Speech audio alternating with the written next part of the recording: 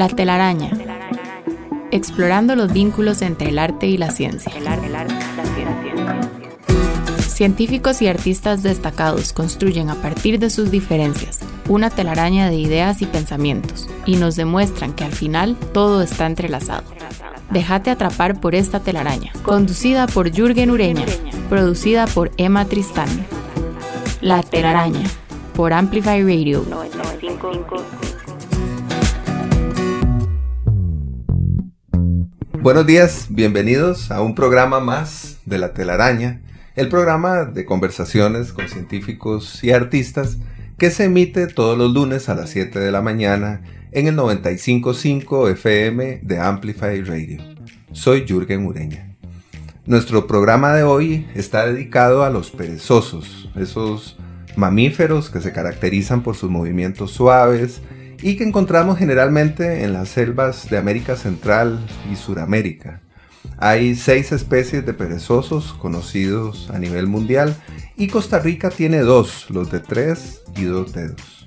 Los perezosos están emparentados con los osos hormigueros y con los armadillos, y recientemente se descubrió que existen bacterias capaces de producir antibióticos en el pelaje de los perezosos, por lo que se han ubicado, digamos, en el foco de interés de investigadores en áreas como la biotecnología y la farmacéutica.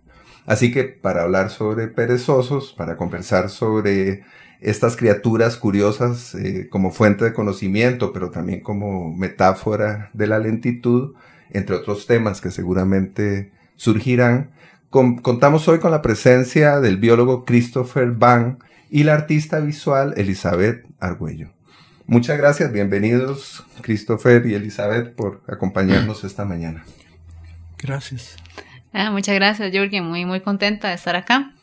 Muchas gracias, nosotros muy contentos de tenerlos por acá. Digo nosotros porque aquí casi siempre parece que solo hay 3 personas, pero detrás de un programa como este hay muchas personas y de veras que a todos nos entusiasma poder iniciar hoy una conversación sobre perezosos. Si les parece, comencemos con las presentaciones. Voy a presentar a Christopher Vaughan, contándoles que cuenta con un bachillerato en biología de Grinnell College, una maestría en ordenamiento de áreas silvestres de la Universidad de Costa Rica, CATIE, y un doctorado en recurso de la tierra del Instituto de Estudios Ambientales de la Universidad de Wisconsin-Madison en los Estados Unidos. Desde 1969, Christopher ha estudiado la vida y las áreas silvestres y su relación con el ser humano en Costa Rica. Entre 1971 y 1974 trabajó en el Departamento de Parques Nacionales y a partir de 1975 fue profesor docente e investigador en la Escuela de Ciencias Ambientales de la Universidad Nacional. Ha recibido el premio Roberto Brenes Messen y el premio de la Facultad de Tierra y Mar de la Universidad Nacional, también el premio de Biología Tropical, otorgado por la revista de Biología Tropical, y el doctorado honoris causa de Grinnell College en el año 2006. Fue docente e investigador en la Universidad de Wisconsin, inició y coordinó un proyecto de investigación en el Caribe costarricense con esa universidad, con la UCR y con la Universidad Nacional además, en el que se estudió la ecología espacial, el comportamiento, la salud, la demografía y la genética y conservación de las 2 especies de perezosos que tenemos en el país entre los años 2004 y 2016. Y por supuesto, esta es una de las principales razones por las que contamos hoy con Christopher acá en el programa.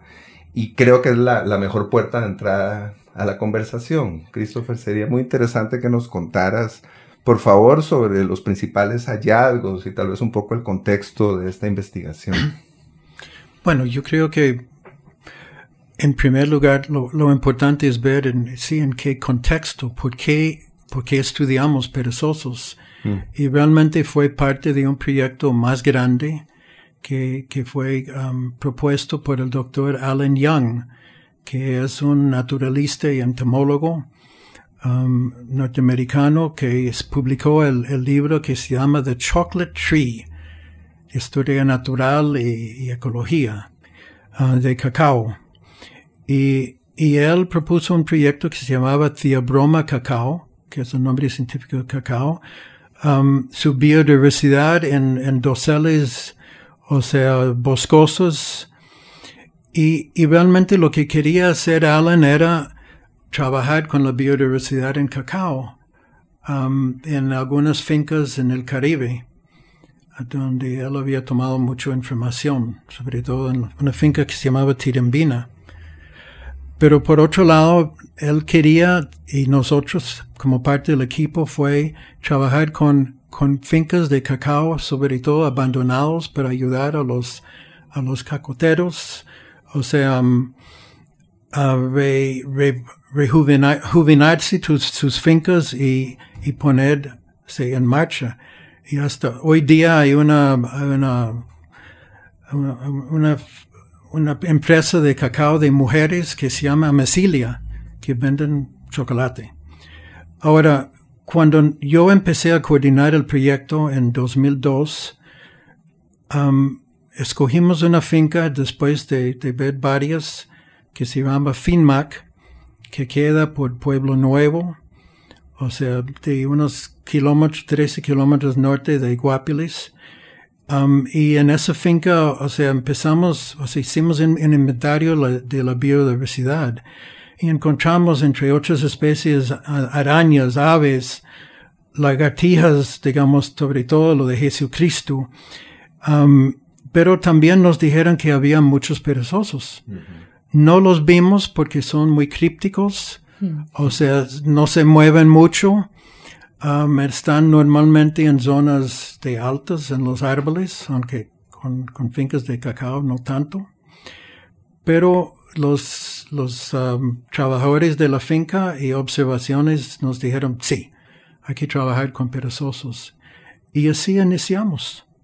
O sea, realmente la finca de 120 hectáreas está rodeado de bosques, o sea, tiene bosques riparios, y bananales, y también potreros. Pero yo dije, pero si vamos a estudiarlos, tenemos que capturarlos. Yo dije, ¿cómo? Y realmente tuvimos suerte porque una tarde vimos un perezoso en el árbol y yo me subí al árbol y yo dije, voy a agarrar a este perezoso y ver qué hacemos. Y sí, o sea, tuvimos mis asistentes abajo con una manta abierta y lo tiramos a la manta y ahí inició. Y dijimos que sí. Y durante el proyecto capturamos tal vez en la finca y sus alrededores, sobre todo en los bosques, unos 450 perezosos de las dos especies. Entonces, eso dio pie para empezar realmente el proyecto, lo cual llevó mucha energía y muchos años. Y como vos dijiste al principio, o sea, realmente trabajamos con la ecología, comportamiento, salud, demografía, genética y conservación. Y en parte genética tuvimos la suerte de contar con el doctor Gustavo Gutiérrez, que fue director del Departamento de Biología, pero también tenía un laboratorio de conservación genética y hoy es rector de la UCR. Lo interesante fue que pudimos capturar tantos y casi no habían sido estudiados, o sea, en la historia. Entonces, salieron al final de esos 13 años 26 publicaciones científicas.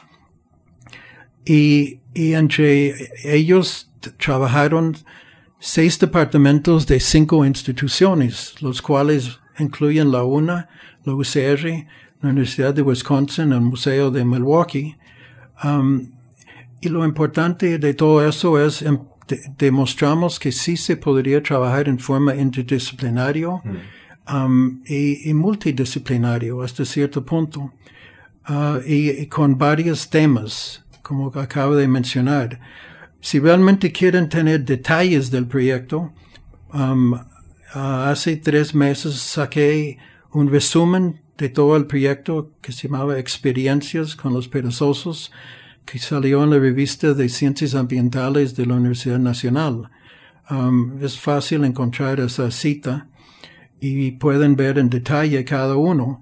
Pero lo que les puedo decir es, hay mucha información que encontramos, y sobre todo eso fue tomando en cuenta la forma de capturar, de movilizar, tomar sangre, tomar tejido y poner radios y ver los animales en sus movimientos normales dentro del cacotal y ver la relación que tenían ellos, o sea, entre las dos especies. Y tal vez un poco más adelante les cuento un poco más de detalle de qué encontramos con cada una de las especies, o sea, con nuestro trabajo. Perfecto, muchas gracias. Sí, y además ya le queda a quien nos escucha la referencia más detallada, la posibilidad de buscar esta publicación que menciona Christopher. Y Elizabeth también conoce mucho sobre perezosos, me atrevo a decirlo así, aunque sea porque los ha representado muchas veces, y sobre eso también creo que vamos a conversar un poquito. Voy a presentar a Elizabeth brevemente y ya abrimos de esa manera la conversación. Elizabeth Argüello es artista visual, ilustradora y muralista. Después de terminar sus estudios de diseño gráfico y bellas artes en la Universidad de Costa Rica, trabajó en algunos estudios creativos como diseñadora gráfica y desde 2016 trabaja a tiempo completo como artista independiente en proyectos de ilustración, animación, escenografías, videomapping y muralista desde su estudio que está ubicado en las montañas de Naranjo. Su estilo refleja la conexión entre la naturaleza tropical y la modernidad, un universo lleno de mujeres fuertes, de texturas, de contrastes, historias, y su obra ha sido expuesta en países como Argentina, Colombia, Chile, México, Estados Unidos, Nicaragua, por ejemplo. Ha participado como artista invitada en varios festivales internacionales de muralismo y diseño, y actualmente trabaja en proyectos independientes, en comisiones y colaboraciones.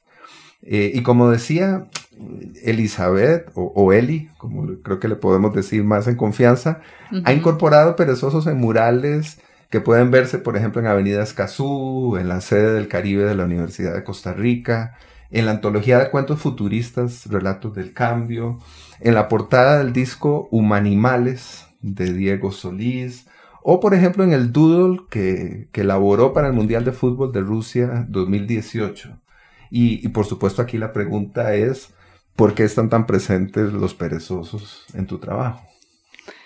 Sí, hola a todos y nuevamente agradecerle a Jürgen por el espacio, porque no siempre uno tiene la oportunidad de reunirse y conversar con un científico de algunos dibujos que uno haya hecho o de cosas que haya pintado por ahí. Pero particularmente sí me llamó la atención cuando me invitaste y me di cuenta que era recurrente, como que sí he hecho varias obras con perezosos para distintos clientes y para distintos fines. Yo creo que va un poco de la mano con el hecho de que la gente relaciona mucho el perezoso con Costa Rica, o por lo menos el tema como de darle una identidad país, o toda esta cuestión de pensar lo que idealmente podría ser el país y eso, pues el oso perezoso muchas veces brinca por ahí y sale. Entonces me he dado cuenta que en algunos trabajos, ya sea que se me haya pedido explícitamente o que va acorde con lo que tenga que diseñar, y el perezoso está ahí, aparte de que es lindísimo dibujarlo porque es un animal sumamente tierno. El pelaje es bien característico, las formas, y lo que me gusta también del perezoso, no sé si don Chris concuerda conmigo también, es como esa, que a pesar de que uno siente que es lento, tiene como esa plasticidad de que lo puedes dibujar como en posiciones incómodas y está bien. Y está cómodo. Y está cómodo. Digamos, uno lo puede dibujar rarísimo porque uno dice, pero esta mano ¿para dónde va? Y no se entiende. Y él está ahí en dandillo, o está de cabeza, o está rarísimo ahí, como, ¿verdad? Como todo estirado. Parece que lo están torturando. Pero exacto. No, y además siempre tiene la sonrisa eterna, sí. ¿Verdad? No sé si don Chris nos puede... Yo tengo como esa duda si el perezoso siempre está feliz, porque siempre está como sonriendo, pero no creo, ¿verdad? No sé. No. O sea, hasta cierto punto el perezoso realmente, como tiene una tasa metabólica tan bajo por ser polívoro, o sea, por solo comer hojas, es es que realmente no puede gastar demasiada energía, entonces se mantiene como en cámara lenta, como dijo Jürgen y como vos has dicho, hace casi todo el tiempo, pero no todo el tiempo, porque hemos tenido jóvenes machos de 2 dedos que en un mes y medio se mueven 3 kilómetros. O sea, yo creo que en búsqueda de una pareja o de otros, cuando los echan ahí del grupo, cuando ya se maduran. Pero sí, estamos de acuerdo en eso de que realmente tienen una imagen muy lindo y llaman la atención a mucha gente. Bueno, al punto de que hace un par de años fue declarado símbolo nacional, y es el más reciente, el último de la lista entre nuestros símbolos nacionales, y eso se asocia justamente con esta imagen país, con esa recurrencia en cierto tipo de ilustraciones a las que se refería Eli. Creo que además hay algo interesante en esa lentitud, que por supuesto tendrá una explicación científica que podríamos desarrollar un poco acá, pero que yo creo que también es interesante entender como metáfora de la desaceleración, ¿no? A mí me parece que el perezoso es un emblema también de algo que no debemos olvidar en un momento en el que vivimos de forma vertiginosa, en un momento histórico en el que todo tiene que ocurrir ya y de manera inmediata. ¿Qué piensan? No, yo creo que tanto en el campo de, imagínense, científico, por supuesto, como en el artístico, las cosas buenas siempre van a necesitar tiempo. Digamos, una buena idea, un buen mural, un buen boceto, o sea, todo siempre va a requerir tiempo, que es muy el contrario de lo que la sociedad usualmente nos está pidiendo, ¿verdad? Todo es como rápido, lo ocupamos para allá, hay que correr, y por lo menos en el campo creativo en el que yo me desenvuelvo, a veces digo, no sé por qué tiene que ser todo tan rápido. Usualmente la idea tiene que madurar y tiene que crecer, y a veces no da chance para eso. Entonces esa desaceleración y dar tiempo para que las cosas se puedan realizar de la manera adecuada creo que es muy valioso. Y también en el campo de la ciencia me imagino que pasa igual, ¿verdad? Una investigación toma años. La experiencia de don Cris con los perezosos me imagino que le tomó mucho tiempo conocerlos, analizarlos. Y desde el ámbito artístico me parece que es igual. Uno necesita como tiempo para poder procesar información, poder interpretarla y poder crear. Es lo más valioso que uno puede tener en realidad. Ese tiempo de creación es súper valioso. Sí, y yo como científico, pero también naturalista, pienso igual. Y realmente uno puede tener un perezoso con un radiotransmisor, pero realmente no es que va a encontrar que se muevan cierto número de metros o cambio de lugar o come tal cosa en un día. O sea, realmente si toman su tiempo, yo creo que en gran parte es porque tienen esa necesidad. O sea, no es que puedan, porque a veces gastan más que realmente lo que consumen y toma mucho tiempo de digerir una hoja. Y sobre todo son arborícolas, o sea, y hay muy pocos mamíferos que tanto viven en los árboles como comen hojas. Muy, muy pocas.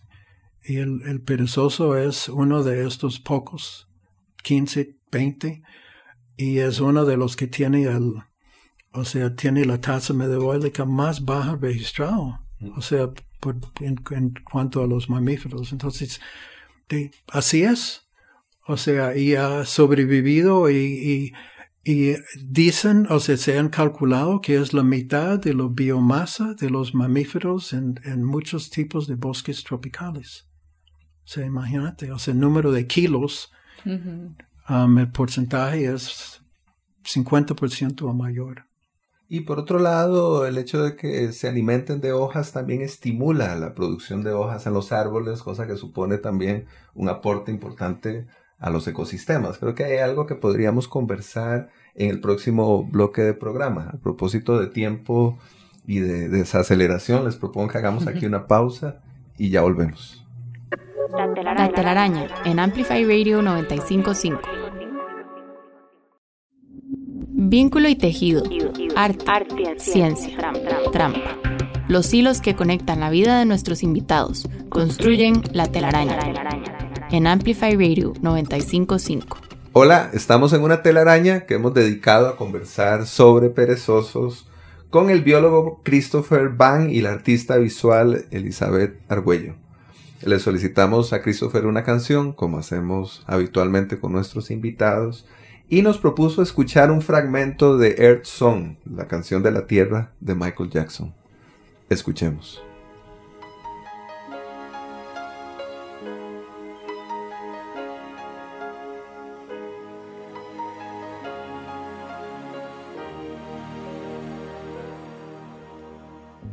What about sunrise? What about rain? What about all the things that you said we were to gain? What about killing fears? Is there a time? What about all the things that you said was yours and mine? Did you ever stop to notice all the blood we've shed before? Did you ever stop to notice this crying earth, this weeping shore?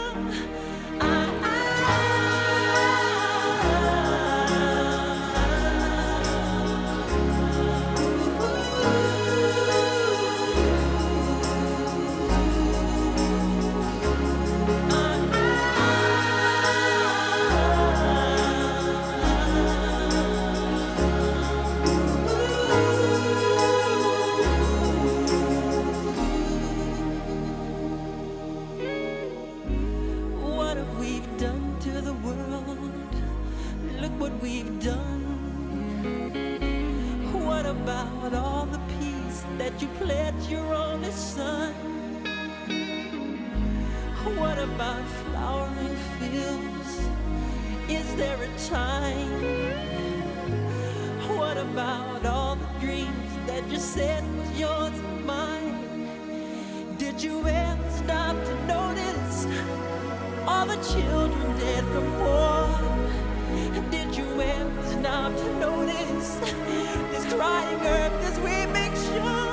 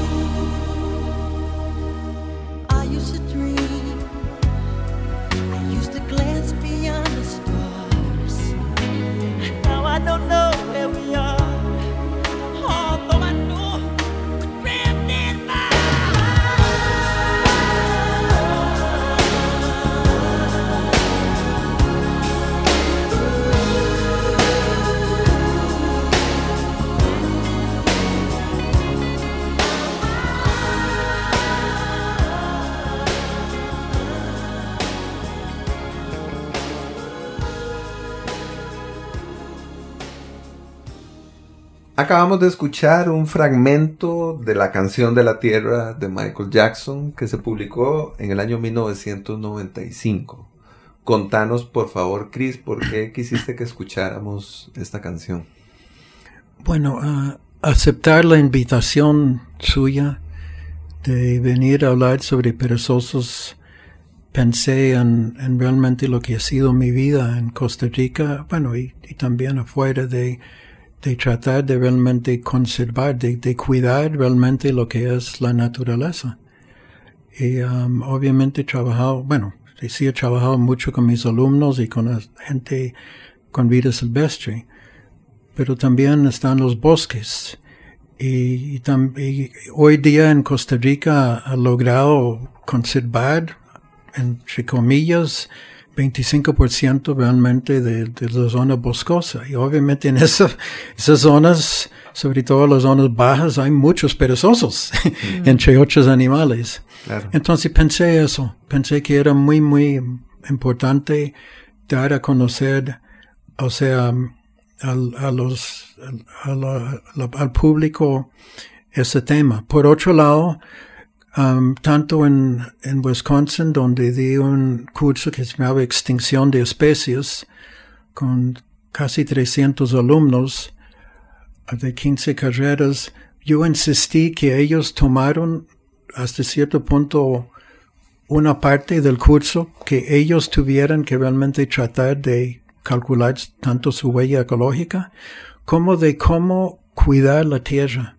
Y tuvimos discusiones de grupos pequeños en eso, y ellos tuvieron oportunidad de trabajar y hasta de dar charlas a sus familiares o a sus fraternidades o sororities o lo que fuera. Y en mis cursos aquí en Costa Rica siempre hicimos viajes al campo. En parte la idea era para que los estudiantes estuvieran en contacto con la naturaleza y que vieran, ahí está. O sea, nosotros como seres humanos tenemos el deber de cuidarla.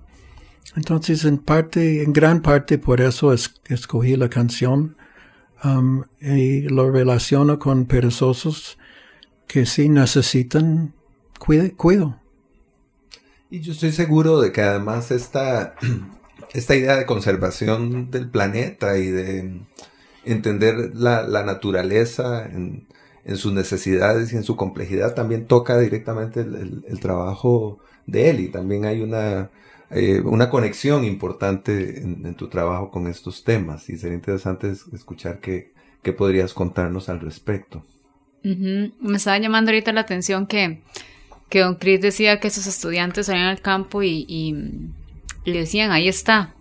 O sea, el hecho de ver al perezoso o de ver cualquier tipo de especie o de naturaleza hace como que uno tenga mayor conciencia de cuidarlo, ¿verdad? Porque tal vez lo puedes ver en pantallas o lo puedes ver en videos, pero cuando te adentras en la naturaleza y lo ves y te das cuenta que, no sé, como que su sola presencia o que existe más allá de, ¿verdad?, de cualquier representación, pues como que hace que uno quiera cuidar aquello que acaba de compartir con eso, que acaba de tocar, que acaba de ver. Y en el arte es bien particular porque uno trabaja mucho con el tema de la representación. Que si bien es cierto, yo pinto un mural de un perezoso, la pregunta es obviamente, eso no es un perezoso, sino es como la representación de un perezoso, lo que yo como artista puedo interpretar que es el perezoso, cómo yo lo siento, cómo yo lo veo, cómo yo lo grafico, lo que sea. Pero a través de esa representación de muchos artistas de muchos años, es que la gente también conoce cosas, ¿verdad? O sea, si no existe esta representación, bueno, primeramente en pintura, ya después en foto, la gente no se da cuenta de que existen especies, animales, plantas, y que hay que cuidarlas. Y uno como artista a la hora de representar no solamente tiene que jugar con el hecho de que sea fidedigno o que se parezca, o esos temas que vienen y van, porque uno podría representarlo de diferentes maneras, pero sí el mensaje que uno está dando siempre es como importante. Y el mensaje de conservación en el arte es bien... El arte es un instrumento para transmitir un mensaje de una manera diferente, de una manera tal vez que pueda acercarse más a personas que no están acostumbradas a un lenguaje o más académico o más adentrado en un sistema como más formal, sino que el arte va a ser un lenguaje alternativo que pueda hablar del cambio climático, de cuidar nuestra selva, de conservar bosques, de mostrarlo para bien o para mal, porque ya sea que mostres defectos de la sociedad o mostres belleza. La experiencia estética siempre puede ser bella o puede ser también, no tiene que ser tan bonita, se puede mostrar algo que está realmente mal, y el arte hace uso de esa herramienta para también hacer la pregunta a la gente de qué estamos haciendo con todo esto que tenemos, hacia dónde vamos, o dar mensajes en ese sentido. Sí, claro, sin duda, generar conciencia, ¿no? Generar una cierta idea sobre lo que tuvimos y ya no tenemos, sobre lo que se ha desplazado o ha desaparecido. Sí, y cuando vos hablas de arte, yo siento de poesía, de escritos, o sea, de novela, de naturalistas que son escritores. Pienso también, obviamente, de fotografías. Claro. Y pienso en ese campo, sobre todo suyo. Y sí, para muchos no van a tener la oportunidad de ir al campo, pero sí pueden aprender a través de todo eso, lo que es arte. Qué lindo. Además hay algo particular en el muralismo, en el arte que específicamente, entre otros, practica Eli, porque es un tipo de arte que viene al encuentro de las personas, que aparece en el espacio público. Es decir, la persona no es necesario que decida ir a un museo a ver arte para encontrarse una pieza, por ejemplo, en el Parque Vargas de Limón, un mural en el Parque Vargas de Limón, con perezosos, además un lugar en el que hubo perezosos en los años 50 y ya prácticamente no hay. Así que hay algo también de la representación que pasa por esta idea, de algo que hubo en ese lugar y ya no está ahí, algo que ahora adopta una forma artística en el espacio público y que de alguna manera comunica una serie de ideas a las personas que caminan o que pasean por ese espacio público. Bueno, igual en el campo suyo, Jürgen, el del cine. O sea, hace poco, el Leopardo de las Nieves. Claro. Yo fui una vez a los Himalayas a buscarlo y no lo encontré. Pero por lo menos alguien se ha dedicado parte de su vida a tratar de estudiarlos. Con mucha paciencia, con mucha dedicación, hasta Sí, llegar a ese hermoso documental. Sí, entonces tenemos arte es tan importante como, como la ciencia, en mi opinión. O sea, dependiendo quién es su audiencia en parte y quién es quien lo hace. Sí, a veces uno sale con la intención de encontrarse al perezoso, como conversábamos, en el Parque Vargas, y pues a veces no se llega a verlo, pero qué bonito eso que decía Jürgen, de que el mural uno no sale a buscarlo, sino que el mural te encuentra, o más bien te lo topas. Es como un encuentro inesperado. Y además, al ser arte público, cualquier persona puede disfrutar de un mural, ¿verdad? No hay que ir a una galería o específicamente estar en un espacio privilegiado donde haya que disfrutar del arte, sino que el mural está ahí y puedes interactuar con él desde cualquiera de tus contextos. Y una de las cosas particulares que a mí me estuve leyendo un poco sobre el perezoso, para estar a la altura de Don Chris, no, mentira, jamás. Me quedan como unos 50 años más de estudio, tal vez. No. Y a nivel de dibujo, digamos, cuando yo tengo que ilustrar un perezoso, me llama muchísimo la atención el pelaje. Porque uno siempre dice, ¿de qué color es un perezoso? Y si te empiezas a profundizar, uno se enreda un poco en los colores, ¿verdad? Si uno se basa en una fotografía. Pero sé que viven algas en el pelaje y que hay todo que yo como artista, yo pensaría, bueno, que chiva dibujar el perezoso, está lleno, o sea, no solo es el pelaje, sino que debe estar lleno de lo que me parece que será una ilustración muy bonita, porque está lleno de bichitos, de, qué sé yo, de microorganismos. Es un ecosistema. Es un ecosistema completo mundo, que claro. anda cargando. Entonces, como una especie tan lenta que está en reposo, de repente me pone a pensar que la acción rápida está ocurriendo ahí mismo, sin moverse. Digamos, hay cosas pasando ahí mismo sin que él se mueva. Qué interesante. Yo debo explicarles que yo estuve con el proyecto de cacao y de perezosos entre 2002 y 2009, pero después, hasta cierto punto, lo entregué a mis compañeros de la Universidad de Wisconsin, y ellos vieron con los perezosos algo que tal vez casi nunca habían visto con un mamífero del tamaño parecido, o sea, en cuanto a en los bosques tropicales, porque uno podría estudiar cantidades, no me gusta decir comerciales, pero podría decir, o sea, era una mina de oro.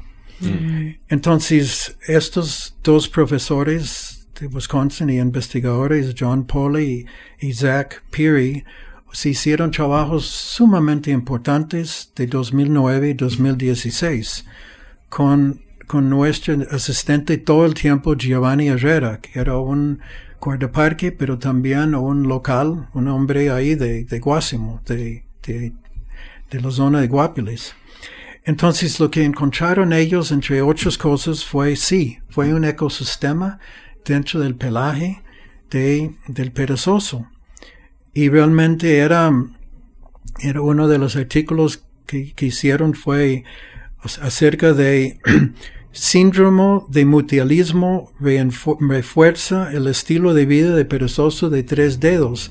Y lo que encontraron, entre otras cosas, es que cada semana el perezoso de 2 dedos baja del nido, o baja de los árboles, hace un hueco con la cola y defeca. Y ahí la polilla que anda dentro del pelaje, o sea, ponen los huevos, o sea, después sube al árbol con el perezoso, o se muere ahí, y una vez que la larva y pupa termina de crecer, o sea, utilizando como comida los heces, busca la polilla al perezoso. Entonces se queda dentro del perezoso y hay otros bichitos, para decirlo así, o sea, antrópodas y lo que hacen es con hongos alimentan los algas que están en el pelo del perezoso. Y esas algas son comida del perezoso. Wow, sí, y aparentemente, todo es un solo ciclo. Sí, y entonces aparentemente entre polilla, con sus heces, con su cuerpo, con el perezoso y con la alga, o sea, ya alimentado, y el perezoso alimentándose con las algas, eso produce también nitrógeno, y eso ayuda al perezoso a aumentar su calidad, o sea, su alimento, por decirlo así. Dicen en parte por eso el perezoso de 3 dedos puede quedar tanto tiempo en ciertos árboles. Uno es cuarumo, cecropia, que realmente no le alimenta muchísimo, suficiente, pero con las algas sí. Wow. Qué loco, ¿verdad? Sí, fascinante. Aunque pareciera que no hace nada, pues, o sea, como que descansa mucho, pues no es tan perezoso, entonces el osillo. No es tan perezoso y no es tan poco lo que hace, que creo que es parte de lo que ya mencionábamos un poco por encima y de lo mucho que podríamos ir sumando, no solo a la conversación, sino a las investigaciones sobre los perezosos. Lo que quiero decir es que yo sospecho que todavía, a pesar de estas investigaciones que nos menciona Chris, conocemos relativamente poco sobre los perezosos. Es solo una suposición. Yo voy a hacer acá una pausa para pasar al próximo bloque y por supuesto entiendo que mucho de esta conversación está viva y va a continuar en los próximos 2 bloques del programa. Ya venimos. La telaraña en Amplify Radio. La telaraña. Científicos, artistas, humanos, descubriendo lo que nos separa, lo que nos une. La telaraña en Amplify Radio 95.5. Hola otra vez, seguimos enredados en una telaraña en la que hemos conversado sobre perezosos y algunos otros temas con la artista visual Elizabeth Argüello y el biólogo Christopher Vaughan. Hace unos minutos escuchamos a Michael Jackson por sugerencia de Chris. Y ahora Elizabeth nos propone escuchar a Julieta Venegas, a esta artista mexicana, con una canción que se titula Lento. Escuchémosla y al regreso la comentamos.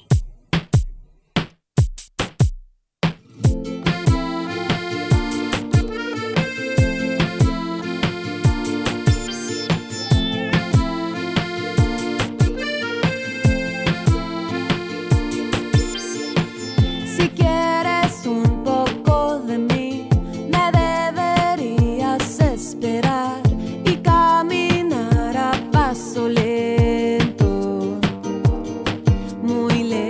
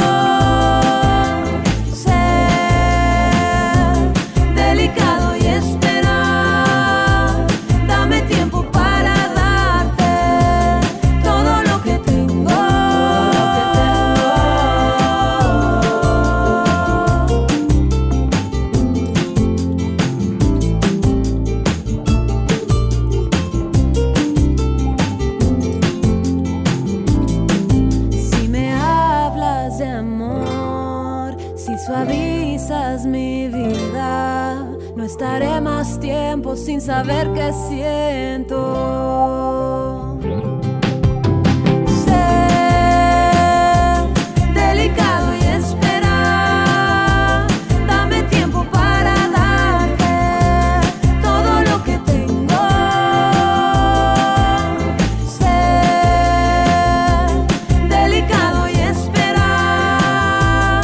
Dame tiempo para darte todo lo que tengo.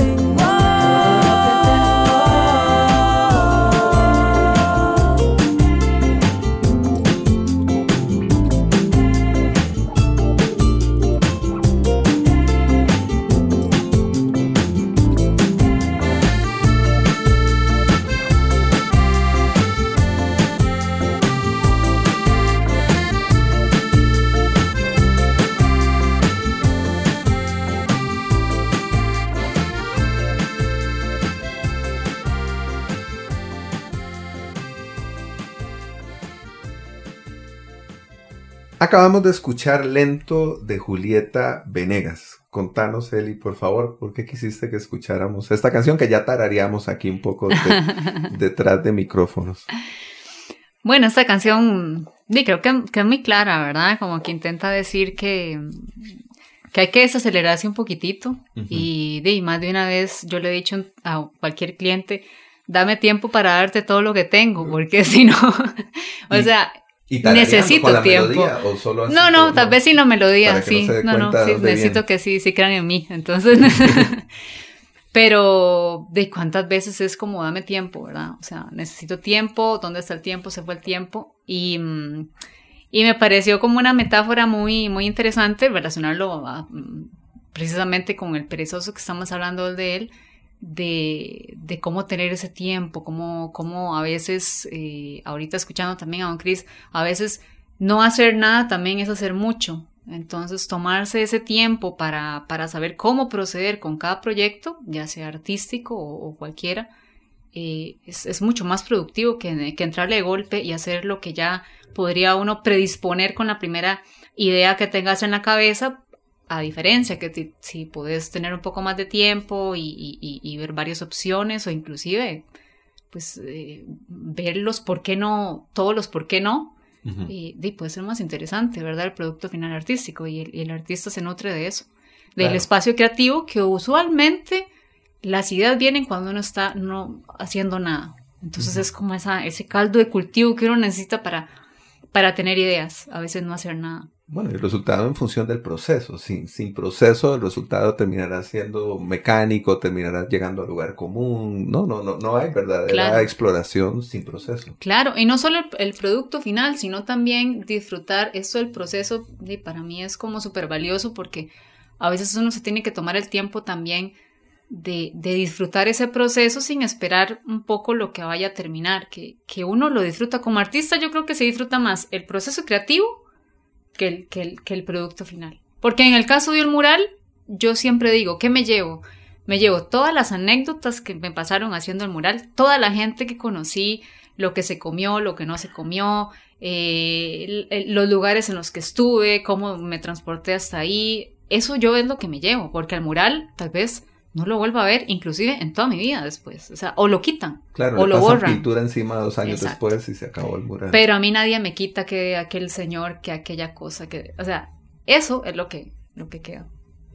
Yo igual como el científico, porque a veces estar en el campo, o sea, con el estudio, con la observación, trabajando con los campesinos, o sea, tratando de encontrar algo, o sea, una especie o un hábitat o un sitio, es mucho más, o sea, me da mucho más gratificación que redactar el informe final o el artículo final. Uh-huh.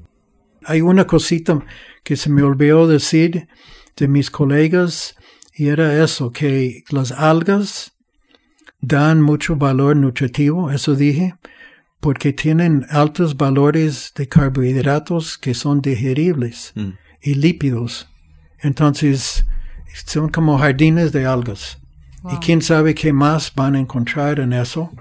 O sea, los científicos o los mismos artistas. O sea, si se pierde, si se mete dentro del bosque del perezoso en un sueño o en algún momento dice, wow, mira lo que es eso. Los bosques y los jardines de los perezosos. Viendo cada vez una imagen más sofisticada. Sí. Pero uno siempre se imagina un perezoso como en las alturas en la copa de los árboles, pero ellos están, digamos, pensando también en este tema del jardín y del pelaje. Y también hay agua, ¿no? O sea, ellos pueden nadar, tengo entendido. Sí, pueden nadar, y eso de esos movimientos de perezosos cuando tienen que bajar del árbol. Yo en el año 71, cuando trabajaba con Mario Bose, iba en moto a Monteverde, porque iban a crear una reserva ahí en ese momento. Yo estaba trabajando con Bose y con Tosi Holdridge, y fue de noche que estaba manejando, subiendo el río Lagarto en el camino viejo, y de repente veo un animal en el camino. Y era un perezoso de 2 dedos, o sea, de noche, que iba cruzando la calle, como ha pasado mucho, o sea, para ir a la otra parte del bosque. Y entonces uno de los problemas de los perezosos es cuando no tienen corredores de árboles aéreos, claro, y tienen que bajar o nadar o lo que sea, o sea, para llegar a donde quieren llegar. Y parece que sí, casi siempre saben dónde quieren llegar. Uh-huh. Pero sí, o sea... Aquí aplica el dicho lento pero seguro. Eso. y en cuanto a su pregunta de agua, sí, obviamente nadan bien. Eso sí es conocido. Caminan en carreteras o en caminos o en potreros o lo que sea. Lo de 3 dedos no le gusta para nada. O sea, cruzar zonas así abiertas. Lo de 2 dedos es mucho más andariega. O sea, y realmente eso es algo que vimos que tiene que ver con su conservación, que es crítico. O sea, porque si hay deforestación en zonas grandes, por ejemplo, muchos de los perezosos en esa finca de cacao estaban migrando en movimiento desde el río Jiménez, o sea, más al sur, hasta la zona de Lomas de Sierpe y Tortuguero. Entonces iban pasando por los bosques riparios, o sea, riberinos, como lo llaman. Uh-huh. Pero a veces cuando llegaban a la finca de cacao y dijeron, hola, ¿cómo están? O algo así, a los perezosos ahí, después siguieron.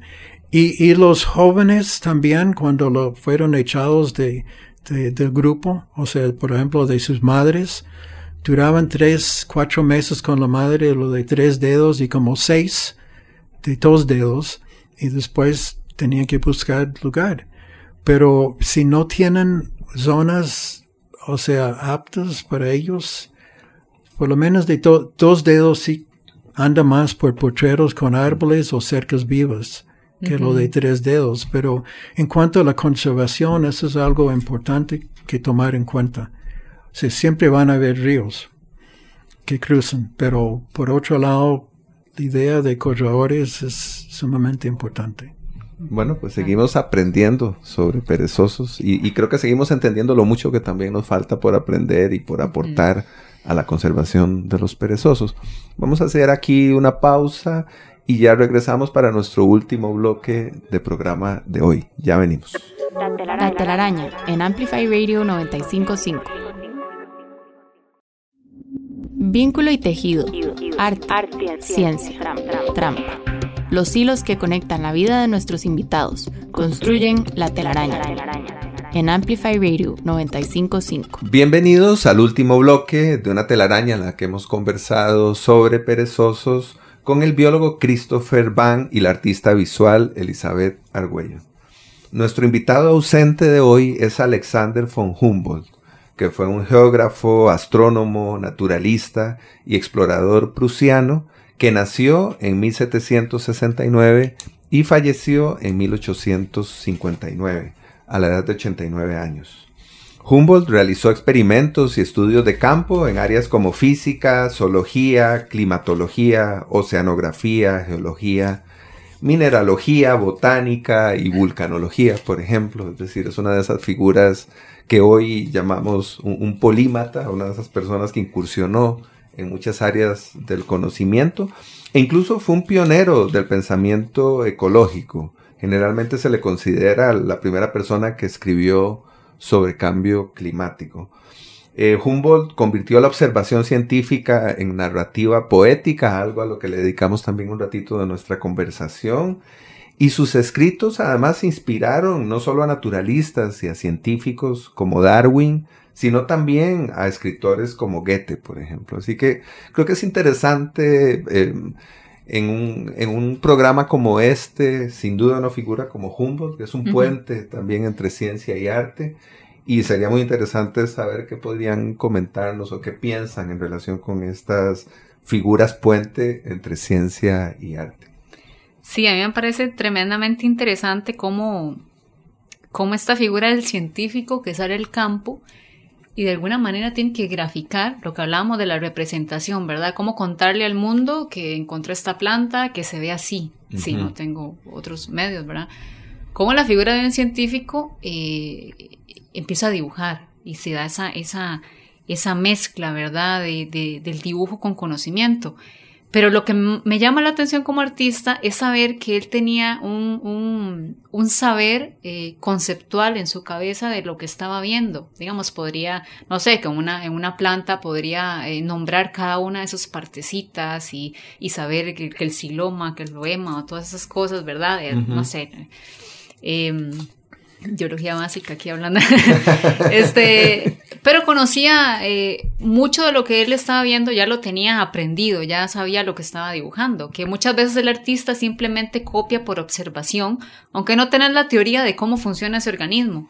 Pero tal vez un ilustrador científico a ese nivel, pues lo está dibujando y sabe qué está justamente pasando en cada una de esas líneas, ¿verdad? Claro. ¿Qué está pasando internamente? ¿Por qué la hoja se ve así? Y si la dibuja así se va a ver así, y bueno. Hay una comprensión mucho mayor, más allá de la mímesis. Hay una comprensión total que muchas veces en el dibujo, a veces más bien invita como a no pensar mucho lo que uno está dibujando, como dibujar con la parte derecha del cerebro que llaman, ¿verdad? Como tratar de dibujar las cosas al revés. Y si dibujas una nariz, no estar pensando, bueno, es que es una nariz y debería verse así, preconcebidamente, sino...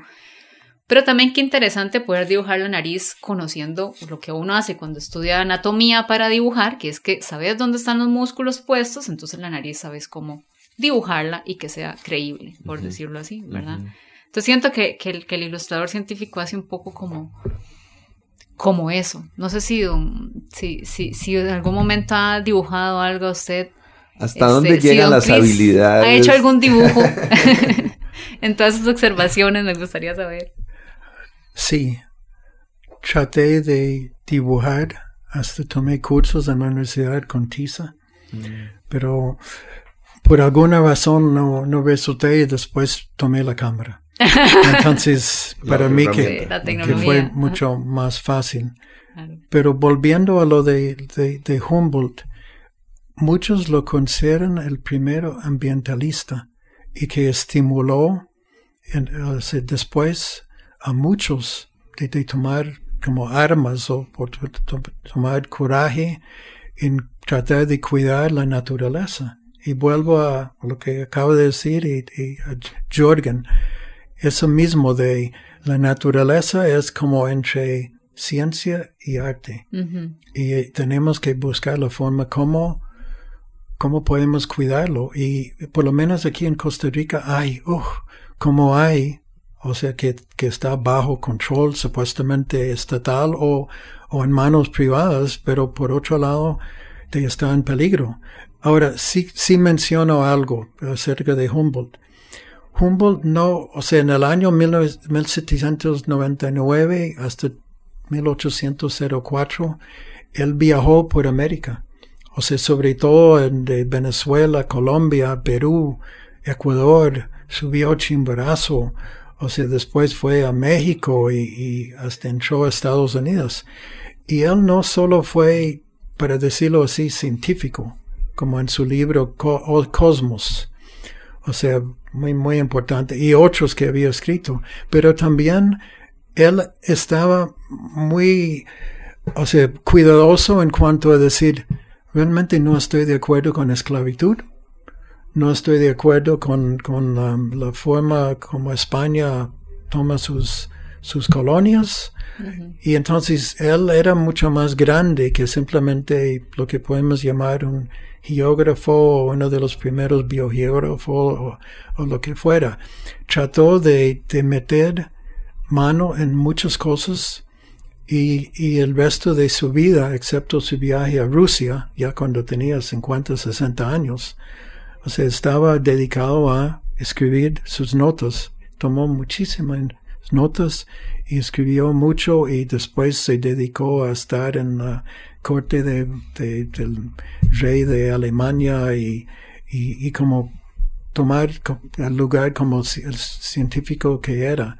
Entonces yo creo que lo que necesitamos hoy día, tenemos Rafael Lucas Rodríguez, que fue el biólogo de la UCR, que era dibujante de las orquídeas, uh-huh. y era sumamente, para mí es uno de los naturalistas científicos artistas, para decirlo así. También Archie Carr, que les enseñé el libro de The Windward Road, que era el novelista y científico de del Caribe, uh-huh. y sobre todo de las tortugas marinas.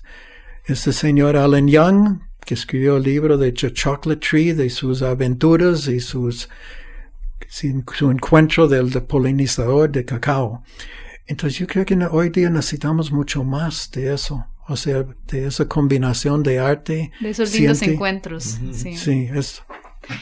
Entonces, eso es lo que quería decirles, que sí tenemos gente hace 200-300 años, pero hoy día necesitamos más de eso para conservar el planeta. Bueno, yo espero que un programa como este propicie justamente no solo esos encuentros entre personas de diferentes áreas, sino también esa curiosidad o esa necesidad de incursionar en las artes, si soy científico o viceversa. Yo les propongo que escuchemos como tercer tema musical del programa de hoy, y a propósito de los perezosos, por supuesto, Slow, lento, de Leonard Cohen. Escuchemos.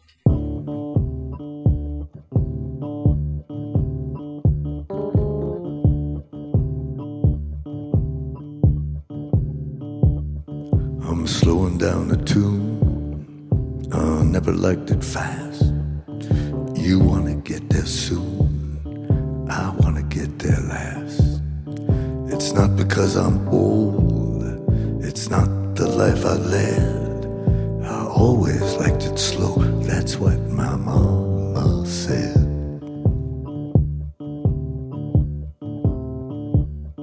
I'm lacing up my shoe, but I don't want to run. I'll get there when I do. Don't need no starting gun. It's not because I'm old, and it's not what dying does. I always liked it slow. Slow is in my blood. I always liked it slow. I never liked it fast. With you, it's got to go. With me, it's got to last. It's not because I'm old. It's not because I'm dead. I always liked it slow. That's what my mama said.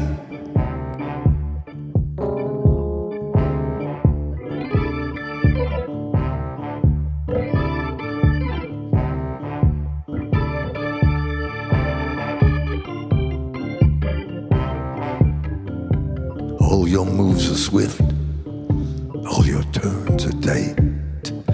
Let me catch my breath. I thought we had all night. I like to take my time, I like to linger as it flies. A weekend on your lips, a lifetime in your eyes. I always liked it slow. I never liked it fast. With you, it's got to go. With me, it's got to last. It's not because I'm old. It's not the life I led. I always liked it slow. That's what my mama said.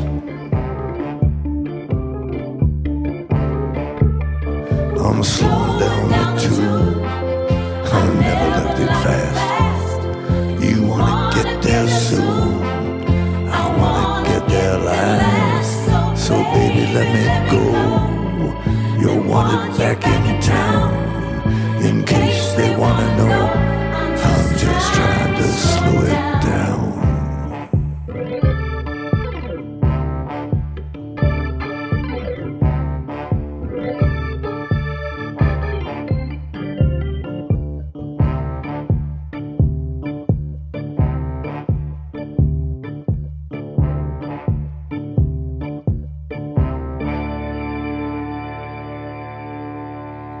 Esto fue Slow del poeta y compositor canadiense Leonard Cohen, que dice: la lentitud está en mi sangre. Qué maravilla, bueno, ¿no? qué bueno.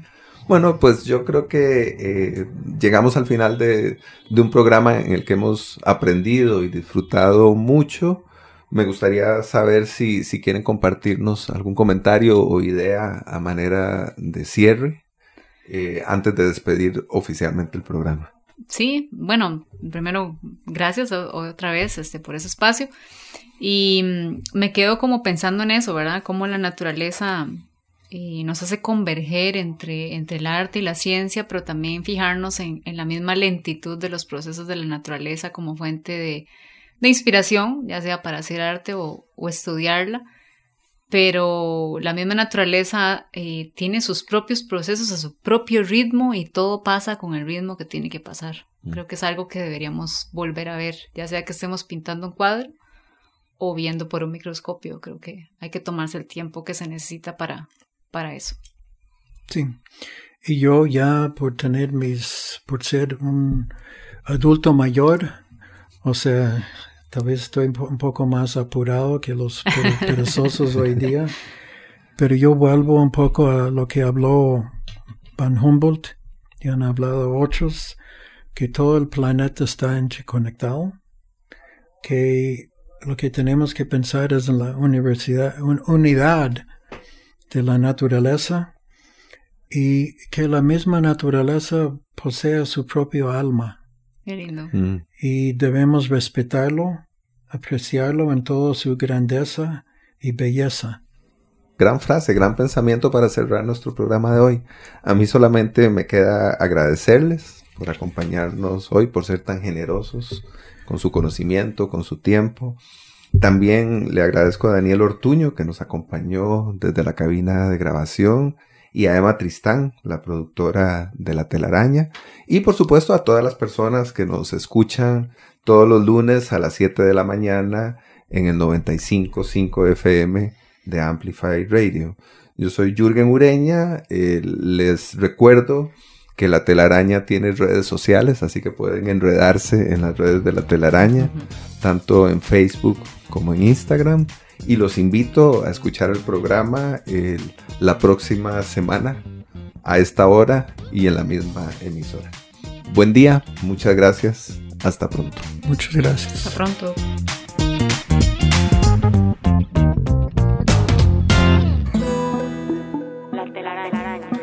Explorando los vínculos entre el arte y la ciencia. Conducida por Jürgen Ureña. Déjate atrapar el próximo lunes a las 7 de la mañana por La Telaraña. En Amplify Radio 95.5.